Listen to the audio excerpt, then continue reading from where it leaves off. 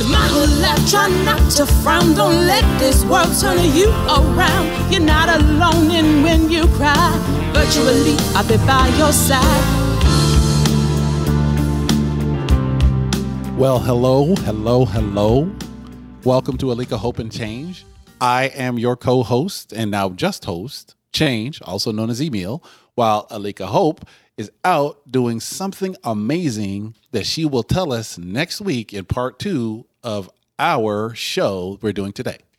So in her stead, our ever-present, always faithful Jamie Brennan McDonald, our engineer, is going to co-host with me.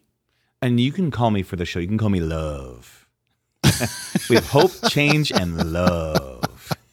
Hope, change, and love. Alika Hope, change. Alika Hope and change and love. I love it.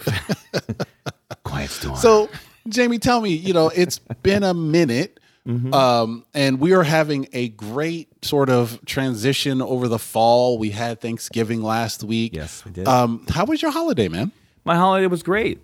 Like I said last week, I ended up cooking and just kind of hanging out with family and stuff, and went to see the Ghostbusters Afterlife movie. That was a lot of fun. That was the right kind of nostalgia for me, and just the whole holiday kind of felt nostalgic, actually. Like feelings, those good feelings that come up at the holiday time. I was in Los Angeles with my daughter, and we watched that together, and it was the perfect father-daughter, father-child movie. It was actually unexpected. It was very nostalgic and very sweet. For those who have not seen it, we won't spoil it for you, but we will say that there is a very healthy dose, but not too much, not syrupy sweet nostalgia. Yes. Familiar feelings, family being the core center of the movie.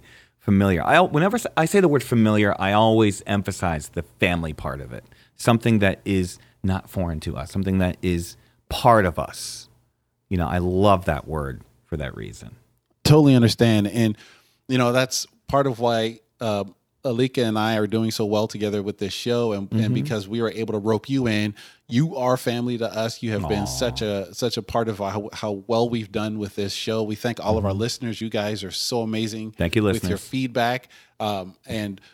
We are always open to more. alikahope@gmail.com is what you can find with us. And that family feeling, where we just have a chat every week and we just discuss the issues of the day, but nothing terribly complicated, nothing terribly controversial, because we are family. And one of the joys of our family is that we get to be nerds. Yes. And Jamie, a nerdy family. It is time to nerd out officially, because Alika's not here right now. Yes. So it's just you and me. And so I'm going to talk a little bit about how excited I am for the new Matrix movie. Yes. Let's go there. I'm here to tell you that ever since they said they were doing it some years ago, I have been not holding my breath, but anticipating with bells on this new chapter. Yes. I have to say I am in that same ship with you. Definitely. They released the full trailer just yesterday. And I'm like, let's be real, I kind of had a cow. Yeah. I watched it like 8 times. And I didn't watch it for the Easter eggs that we were so familiar and so familiar, and so pleased with little Easter eggs, the little callbacks and everything, that nostalgia. I'm really kind of watching it just for the spectacle. Right. The Matrix to me not only is philosophical, but it's just something larger than life, larger than all of us. The spectacle of this possibility just blows my mind, blows me away. When the original Matrix came out in 1999, it was mind-blowing then. Yes. And I've watched it several times since. And every single time, even though it's 20 plus years old, it's still mind-blowing. The effects are still solid. The story is, of course, amazing. But the combination of ingredients is still absolutely spot on. And so getting to the future, getting to the Matrix Resurrections, yes, is like I'm so in. Even though people kind of poo-poo the other two sequels, I actually enjoyed them. I watched them several times as well. Yeah. And the second movie, was it The Matrix Reloaded? The Matrix Reloaded, yes. That highway scene was like one of the greatest chase scenes of all time. And I'm going to say this to the listeners. If you are Matrix fans and you have not seen the Animatrix, which are the 9 animated shorts that are offshoots of the main story, if you watch those and then watch Reloaded and Revolutions, it will make more sense for those that were confused by the story. Because that's the one complaint I've heard is, oh, it's too confusing, but it's too much. Watch the Animatrix. It will make sense. There's 4 shorts that tie directly to the main story. And if you watch those, you will enjoy Reloaded and Revolutions a lot more. I watched the Animatrix. I watched it as soon as it came out on DVD. And I was blown away by the quality of it. And this is what I love about storytelling. When people sort of gravitate to these wonderful stories like The Matrix, like Star Wars, like Star Trek, and then they allow other creators to sort of see that vision in their own eye come to life. Now in the Animatrix, you have 9 different storytellers who are seeing the Matrix universe from their perspective and telling their really rich stories. Yes. And like you said, several of those stories tie into the movie timeline, the movie chain of events.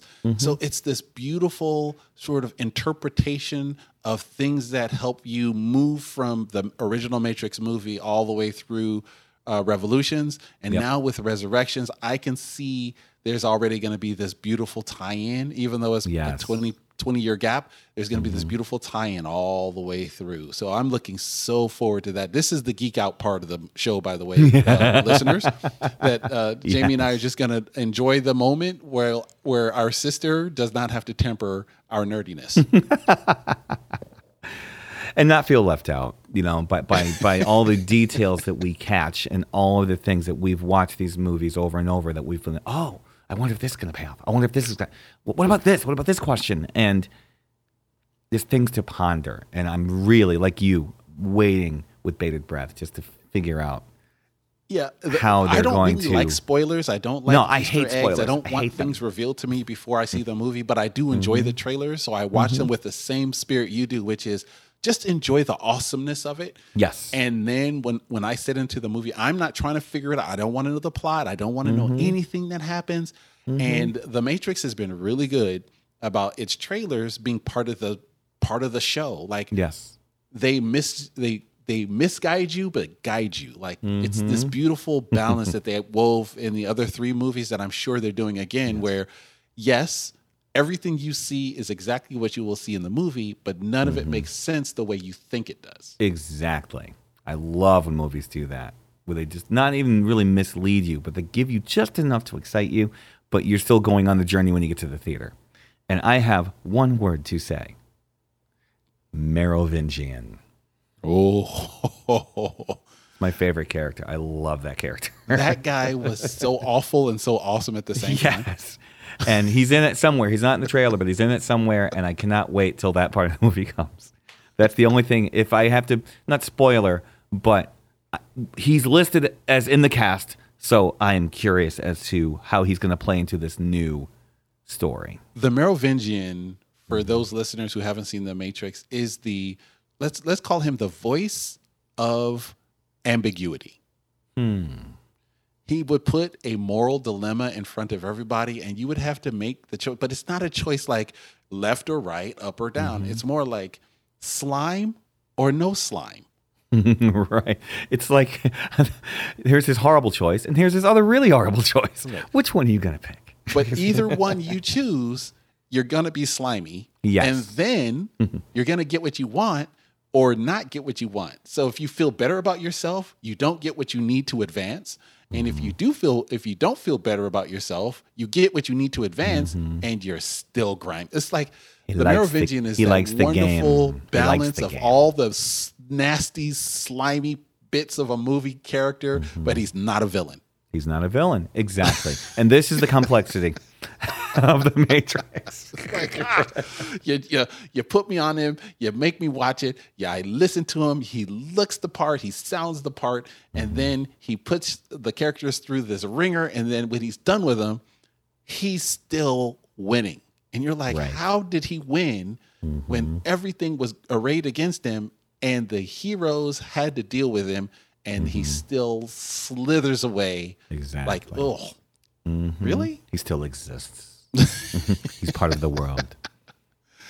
Oh, man, we're going to have a great show today. The Hope in the Great Resignation, Part 1. Part 2 will be with Alika when she comes back after her very fanciful trip. And we're actually going to talk a little bit about what she's doing right after this.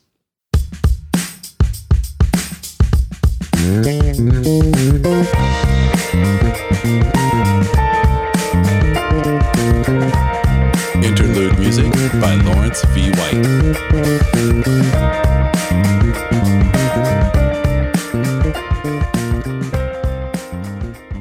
Welcome back, ladies and gentlemen. It's great to have you with us today. This is Alika Hope and Change. I am Change. Alika Hope is on assignment. And our topic today is the hope in the Great Resignation. For those of you who are paying attention to the news, or maybe you're personally affected by it, Americans, after all of the pandemic, which is still ongoing, decided that the traditional work-life balance was way out of balance.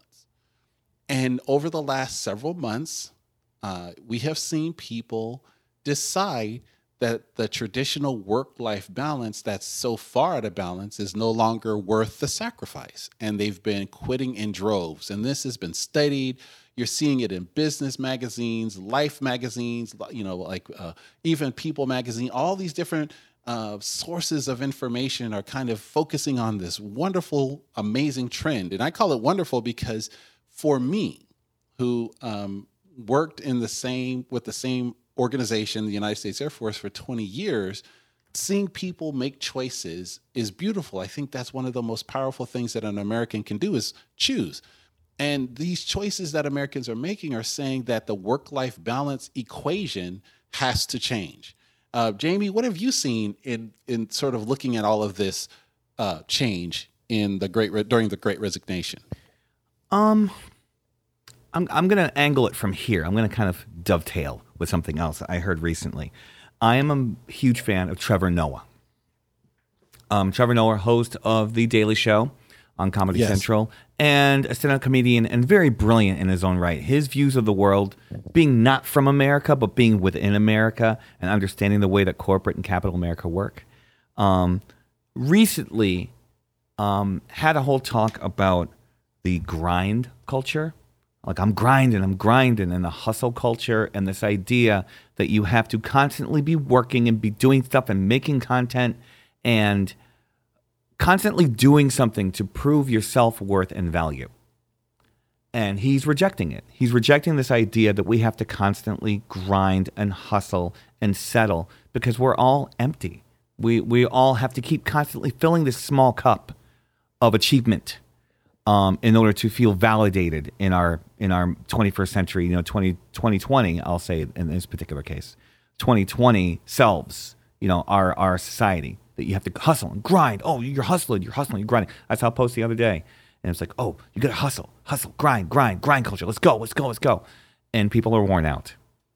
So the great resignation for me is the fact that people are starting to reject this through burnout, through unfortunately even worse things. But the idea that we've had enough. It's okay. It's okay not to constantly work and be connected to the internet and always posting and thinking. And I like the idea of the Great Resignation because people are saying, that's enough. I'm not going to do this.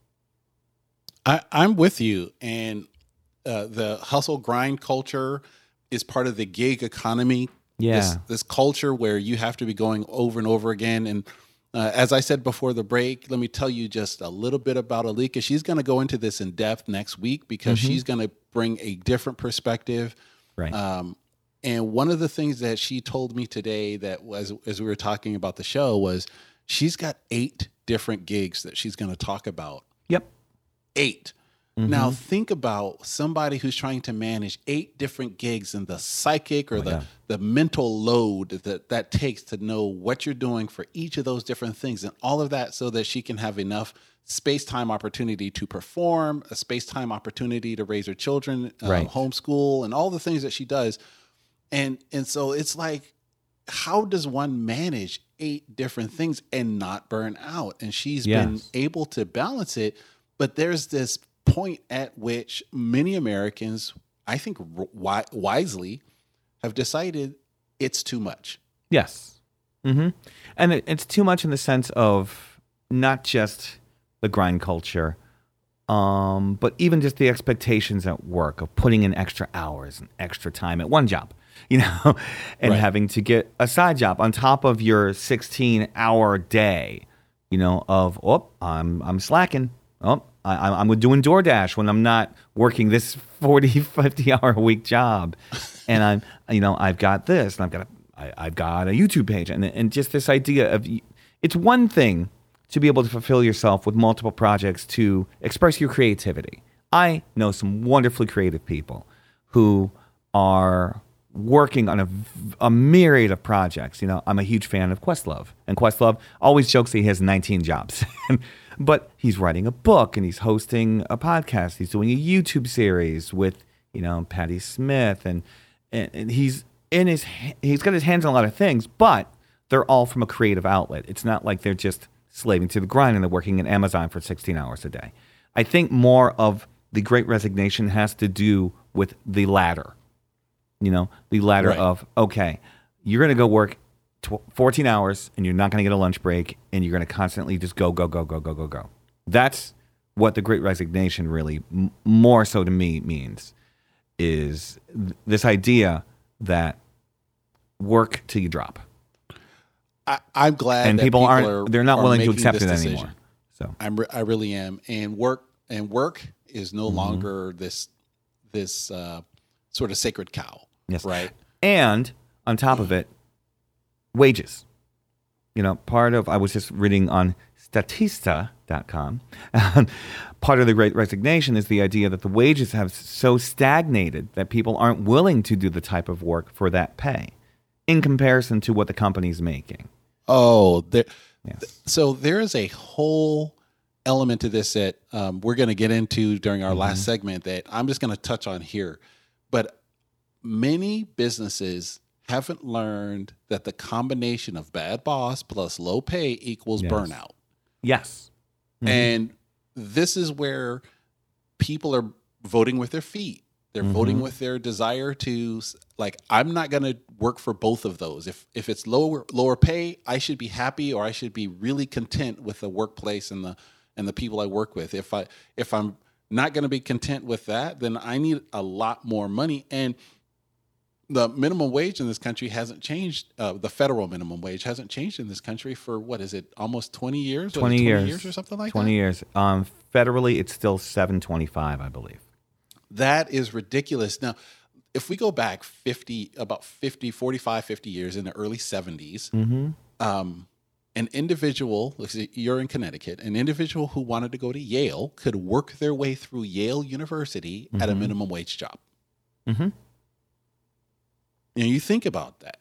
A person in the 1970s could work at a minimum wage job and work their way through Yale University.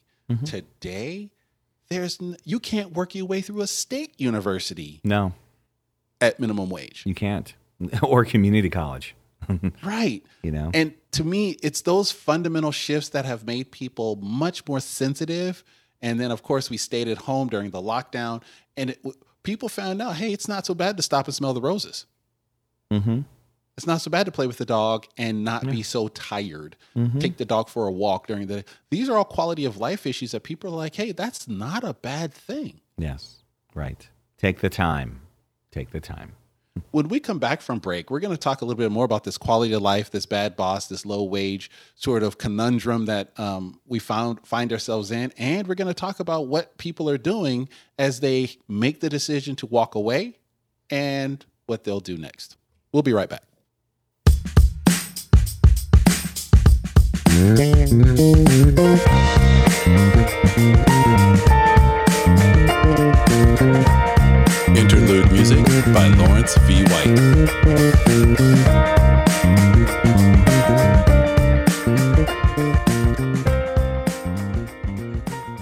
welcome. It's good to have you back. We're Alika Hope and Change, and just changed today with Jamie, our engineer, also known as Love.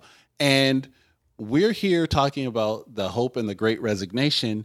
And we started the conversation with a derivation, if you will, going into the Matrix. But I think it's appropriate to sort of pull that forward into this part of the show. Because, Jamie, I'm going to ask you a question.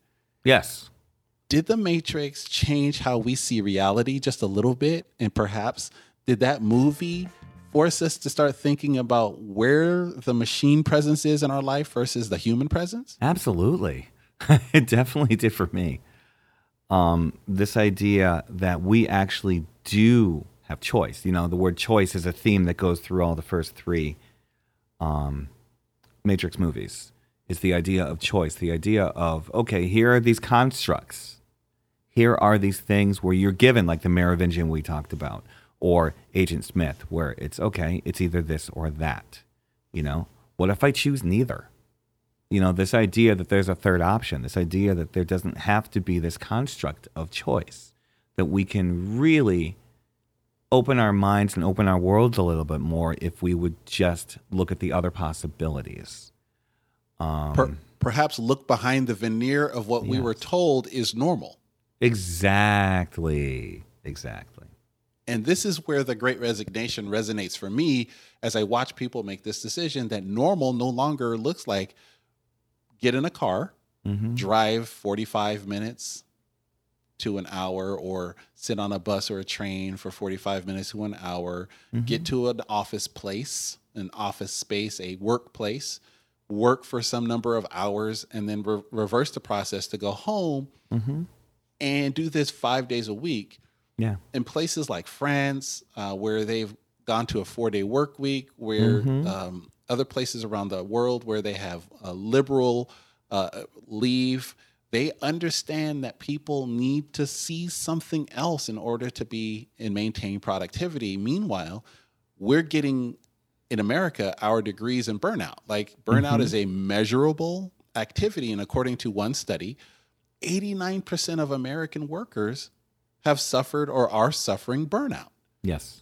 Like that is that number feels accurate. That number feels really so does. accurate. And that is the veneer of normal that maybe we need to look beyond, the way the Matrix is asking us to see beyond what may be right in front of us as what we call reality. And perhaps that people are making a decision, as we said before the break, that the lockdown allowed us to maybe slow down and find these elements of quality of life that were incredibly valuable. Yes. And perhaps no one wants to go back to a life where 2 hours of their day is spent commuting. Well, think about this. You know, during the beginning of the pandemic, you know, as we shifted and started to go back to work, everything went to Zoom or WebEx or any of these other online platforms of being able to do the work. And then when the shift started to happen back, people were like, well, why do I have to? You know, this has been very much more conducive and productive for my well-being. So do you mind if I stay on Zoom? I can do the exact same amount of work. I can be more effective because I don't have a 2-hour commute. Why go back to that environment? And some companies are embracing it and other companies are resisting it. Yes. And it's a great experiment to see who's going to prevail in this sort of change as people are voting with their feet, as they're making decisions to get away from some of practices that maybe were not healthy for the mind and the spirit. And people are deciding that there is an opportunity to make money that can sustain the family without sacrificing so much of your mental health for that purpose. Yes. Before the break, I talked about bad bosses and low pay. I want to go back to that for one moment, because there's this element of success that a lot of companies have embraced that I've been reading about during this Great Resignation. They're seeing the value in creating a healthy worker management dynamic.